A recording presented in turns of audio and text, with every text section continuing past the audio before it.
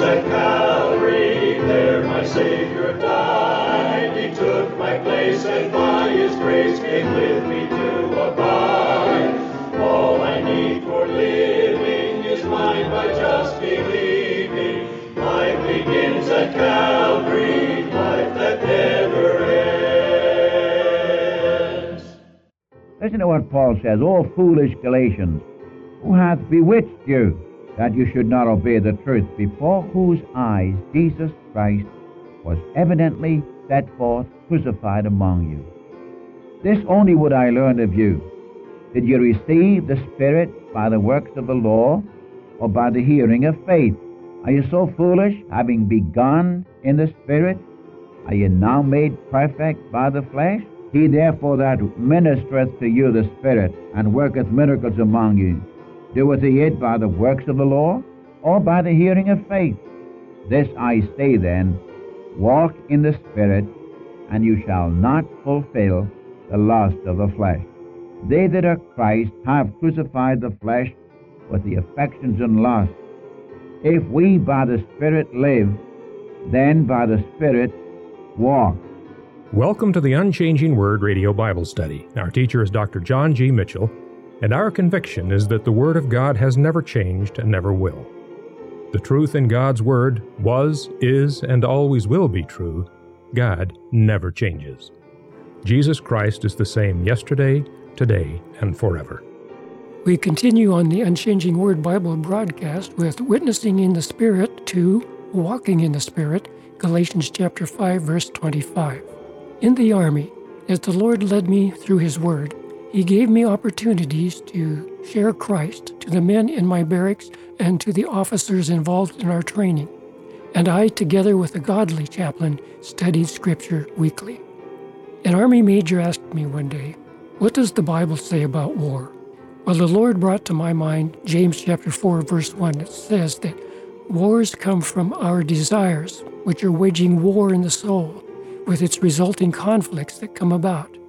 So I told him, until that war in the soul is dealt with by faith in Jesus Christ through His forgiveness of our sins, we will continue war in our souls against God Himself. Until God takes that enmity away, man and men will continually be having war in their hearts toward God and towards one another. So my question is, have you trusted in the Lord Jesus Christ to take that enmity out of your heart? I urge you, please do so. Well, here's Dr. Mitchell on the Unchanging Word Bible broadcast. Thank you.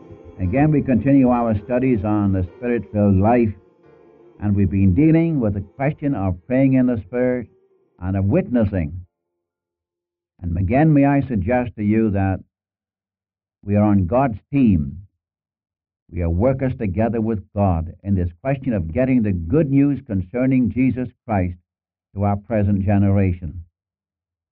Sometimes I feel we have missed the boat when it comes down to this matter of bearing testimony to our neighbors and our friends and the present world concerning our Savior. And yet, the Lord knows our frailty, yours and mine. That's why the Spirit of God indwells us, not only to manifest the very character and heart of God, but to bear testimony through us to the world. And may I remind you again that as you read your Bible, you'll find that the Spirit-filled life is very closely connected with testimony.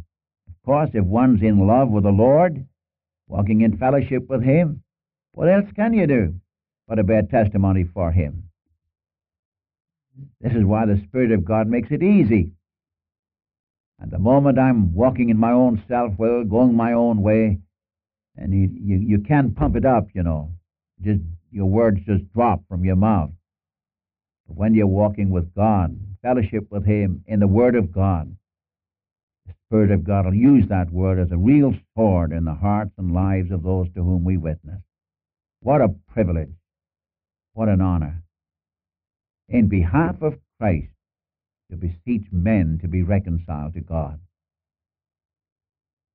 Now, we want to continue on this question of the Spirit-filled life. And I believe in Galatians chapter 5, we have the great yearning of God for His people. You remember from verse 16 of Galatians chapter 5, running right on down through the end of the chapter, he contrasts the works of the flesh and the fruit of the Spirit. We were speaking of the fruit of the Spirit some classes back. But these Galatians, Christians, had experienced the power of the Spirit of God in their lives. One can't read the 3rd chapter of Galatians without realizing this. Listen to what Paul says, "O foolish Galatians, who hath bewitched you, that you should not obey the truth, before whose eyes Jesus Christ was evidently set forth, crucified among you? This only would I learn of you. Did you receive the Spirit by the works of the law, or by the hearing of faith?" Of course, by the hearing of faith. "Are you so foolish, having begun in the Spirit? Are you now made perfect by the flesh? Of course not. He therefore that ministereth to you the Spirit, and worketh miracles among you, doeth he it by the works of the law, or by the hearing of faith?" Now what happened? Paul had gone down to this place called Galatia and had a real ingathering of souls, had a wonderful time. The Lord Jesus Christ was exalted, and they were so in love with the messenger God had sent to them that Paul, who was nearly blind, they said they would have plucked out their own eyes and given them to him. Then along came somebody from Jerusalem who said, "You shouldn't believe in this question of the grace of God and the dependent upon the Spirit of God. You ought to keep the law of Moses." And they lost their joy, they lost their testimony, and they began to fight among themselves. And he said, "If you bite and devour one another, take heed lest you be consumed one of another." They began to trust the flesh instead of the Spirit. They left the path of obedience and simple trust in the Lord, and now they're going to add to the work of Christ. And the result was they began to fight each other. And I'm saying this very sadly. We have so much of that today. It breaks a person's heart to see churches divided on personalities. I can see how a church can be divided on truth, but when it comes to the question of fighting among yourselves of personalities, which hinders the Spirit of God, hinders sinners coming to the Savior, hinders believers being edified and built up, hinders Christians from being usable. When you get occupied with yourself and begin to criticize others, and Christ is no longer the center of your life, the flesh takes over, you're going to have trouble. And I say, as it was in the 1st century, it's so today. May God grant that in your local church, whichever church you go to, there'll be that oneness of spirit, oneness of heart, oneness in love, where Christ Jesus will be the object of your testimony and of your heart's devotion. What God wants. So when you come to Galatians chapter 5, he's talking to a people who were fighting among themselves. The flesh was predominant, and he said in verse 16, "This I say then, walk in the Spirit, and you shall not fulfill the lust of the flesh." If you have your Bibles open to Galatians chapter 5, well, you notice in verse 16, "This I say then." Now remember, he's talking to these Christians who'd had a real experience with God. And now they're walking in the desires of the flesh. They're trying to make the flesh behave by their own works, by their own wills. "This I say then, walk in the Spirit, and you shall not fulfill the lust of the flesh." And he goes on to give us a list of what the flesh does. And then down to verse 24 and 25, it says, "They that are Christ have crucified the flesh with the affections and lusts. If we by the Spirit live, then by the Spirit walk." Now, regulate your lives by the Spirit. Walk in the Spirit, and you shall not fulfill the lust of the flesh. Putting down the flesh does not cause you to walk in the Spirit. A man can control his flesh. A man may live a very, very wonderful moral life and yet not be Spirit-controlled. There are many Christians today, and I'm not saying they're not Christians, who live possibly a very fine life, but they're not living a spiritual life. And if by the Spirit you live, then by the Spirit walk. I repeat it, keeping down the desires of the flesh does not cause one to walk in the Spirit. But the book puts it round the other way. If we walk in the Spirit, we shall not fulfill the lust of the flesh. Now, the same principle you have in John 3, when John the Baptist, in speaking of the Savior, said, "He must increase, and I must decrease." Notice which comes first.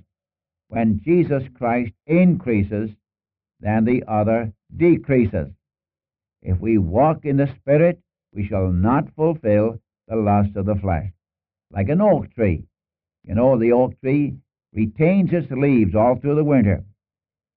And then in the spring, when the sap begins to move up, as the life comes back into the tree, it pushes off. The new life pushes off the old leaves. So it is with us. As we walk in the Spirit, as our hearts are occupied with the Son of God, as we love Him and fall in love with Him and walk pleasing to Him, then the flesh and its lust are pushed to one side. The old is pushed off. If by the Spirit you live, then by the Spirit walk. Now, all believers live in the Spirit. Maybe I should say this. All believers are in the Spirit and live in the Spirit, but they don't all live by means of the Spirit. For example, in 1 John chapter 1, if we walk in the light as He is in the light, we have fellowship one with another, and the blood of Jesus Christ, God's Son, cleanseth us from all sin. All believers are in the light. That's where you live. But all believers do not walk in fellowship with the one who is light. And when we fail God, the blood of Jesus Christ, God's Son, cleanses us from all sin. And he goes on to speak of the fact, if we confess our sin, He's faithful and just to forgive us our sin and to cleanse us from all unrighteousness. What I'm trying to get to you is this fact, that Christianity is the end of all self-effort. Christianity means the end of all self-effort. See, all your cults and false doctrines, they pamper the flesh. They're going to make the flesh behave. They're going to make the flesh moral and religious. Now, in Christianity, just the opposite. When the Spirit of God who indwells the believer takes over, and we seek to regulate our lives by the Spirit of God, then we will walk in the Spirit, and we shall not fulfill the lust of the flesh. You know, if you get down to this book of Galatians, it's an amazing book, because in this book, you remember, the Apostle Paul declares we are delivered from the world through the death of Christ in chapter 1, verse 4. And the death of Christ severs the relationship to sin. You see, death separates. When you say a person dies, what you mean is that the person has left his body, separation from the body. We call it death. When a person is separated from Christ, is not joined to the Savior, we say he's dead in trespasses and sins. He has no spiritual life.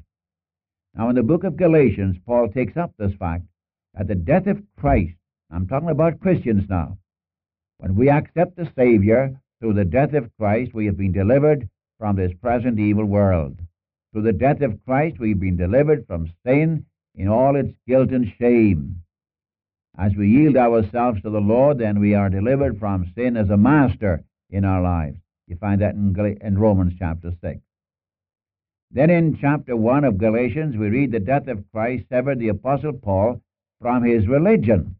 So we have three things that the death of Christ did in the first chapter of Galatians. He delivered us from this present evil world, from our sin, from our religion. In chapter 2, the death of Christ severs the relationship to the flesh, to what I am, who I am, for example, to self, where Paul says, I was crucified with Christ. I no longer live. Christ liveth in me. The death of Christ severs the relationship to self as a ruling thing in your life. In chapter 3, the death of Christ severs the relationship to the curse of a broken law. In chapter 4, The death of Christ severs the relationship even to the law itself. In chapter 5, this passage we're dealing with, the death of Christ severs the relationship to the flesh with all its lust. And then when you come to chapter 6, with great joy, he says, God forbid that I should glory, save in the cross of our Lord Jesus Christ, by whom the world is crucified to me, and I to the world. What I'm trying to say to you is this, that Christianity means the end of all self-effort. We are to regulate our lives by the Spirit of God, and as we walk in the Spirit, we shall not fulfill the lust of the flesh. Now, I said a moment ago, all believers have the Spirit. All believers live in the Spirit, but all believers do not walk in the Spirit. For example, Romans 8:9 says, you are not in the flesh, but in the Spirit, if so be the Spirit of Christ dwell in you. If any man have not the Spirit of Christ, he is none of his.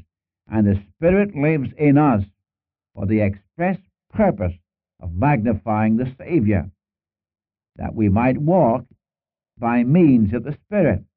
Now, the next verse tells me there's a warfare going on.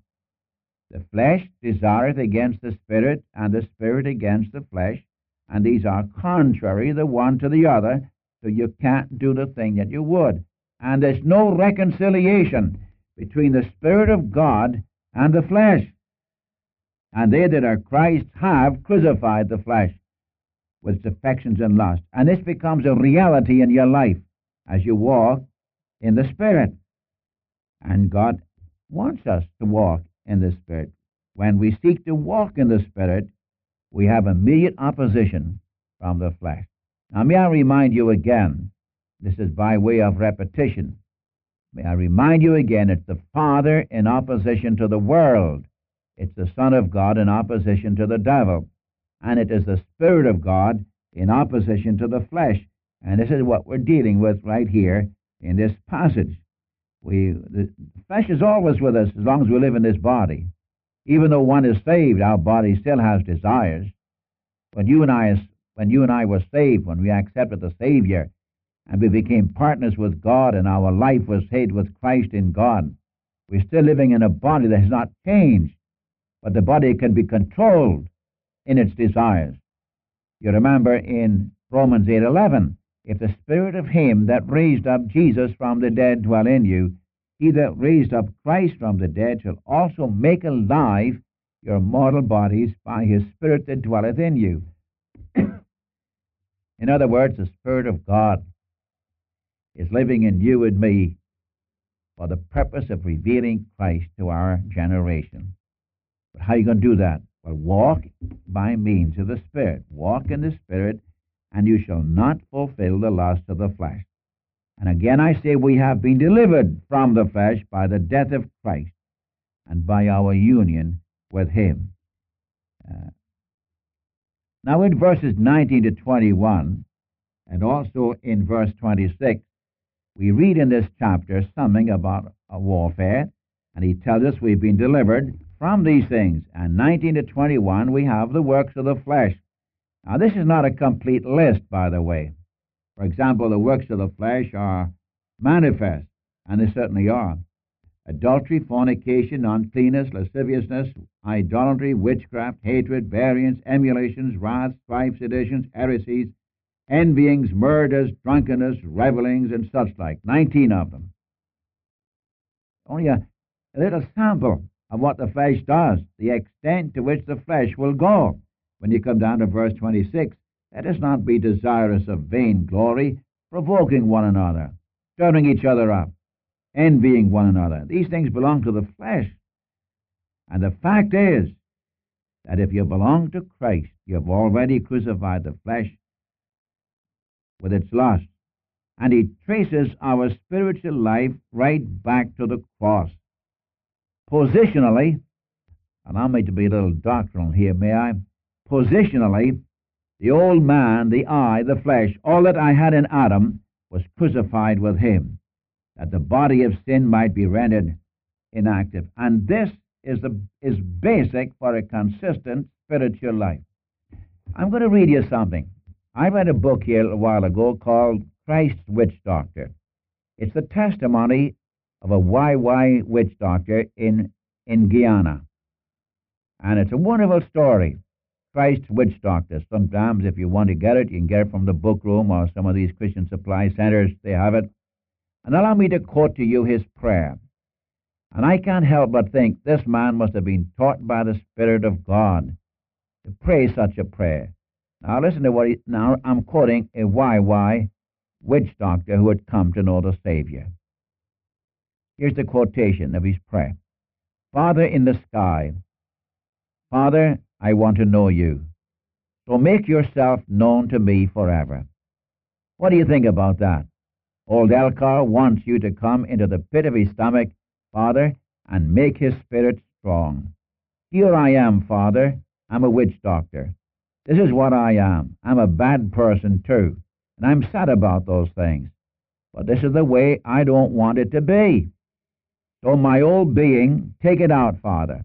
My old flesh, take it out, Father. You can, because your Son died for my badness, in order to take it away. Fix me to be another kind of a person. I want to be just like you.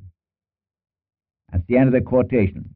Then one by one, he named his sins in humble contrition, and then he prayed, quote, This is the way I am, Father. Fix me to be like Jesus. That's all I have to say at this time, Father. Now he saw that the missionaries were good, but it wasn't the missionaries that made them good. It was Jesus living in them. This is spiritual life. I like the frankness and the openness, and yet to me, the insight of a man who was a witch doctor who had come to know the Savior, a babe in Christ, and asking God to take out from him the old being, that is what we call the old man, the flesh. He said, You can do this because your Son died for my badness in order to take it away. Fix me up, said he, to be another kind of a person. I want to be just like you. Now, this is the testimony of Elcar, the witch doctor. I couldn't help but give this to you because here is a babe in Christ with no background but idolatry and witchcraft. And yet he realized that in himself he could not live a Christian life, nor can you live a Christian life by yourself. That's why Paul says, Walk in the Spirit, and you shall not fulfill the lust of the flesh. The flesh desires against the Spirit, and the Spirit against the flesh. These are contrary, the one to the other. There must be a yieldedness on our part to him. Oh, listen, Christian friend, wouldn't it be a wonderful thing if you and I were to just get down to business with God and ask the Lord to take from us the things that would hinder the Spirit of God exalting Christ. May the very passion of your life be Jesus Christ. May you fall in love with him, and may that be your joy today. Somewhere there's a soul that is lonely and weary from struggling with sin, almost overcome by its burdens, a soul that for Christ I may win. With heart full of love will I seek it, nor even a moment delay. I may be in heaven tomorrow. I'll bring it to Jesus today.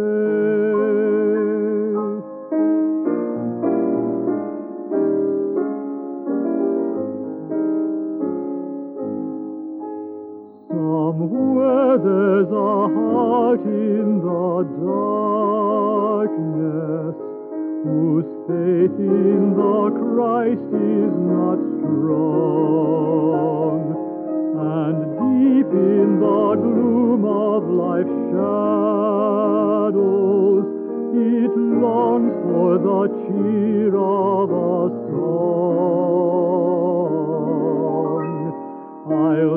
sing for the glory of Jesus, a song that will brighten the way. I may be in heaven tomorrow, I'll sing it for Jesus today. Thank you for listening to the Unchanging Word Radio Bible Study today. Write to us with your comments and your prayer requests to the Unchanging Word, P.O. Box 398, Dallas, Oregon 97338. And so until next time, this is the Unchanging Word Radio broadcast. Life begins at Calvary.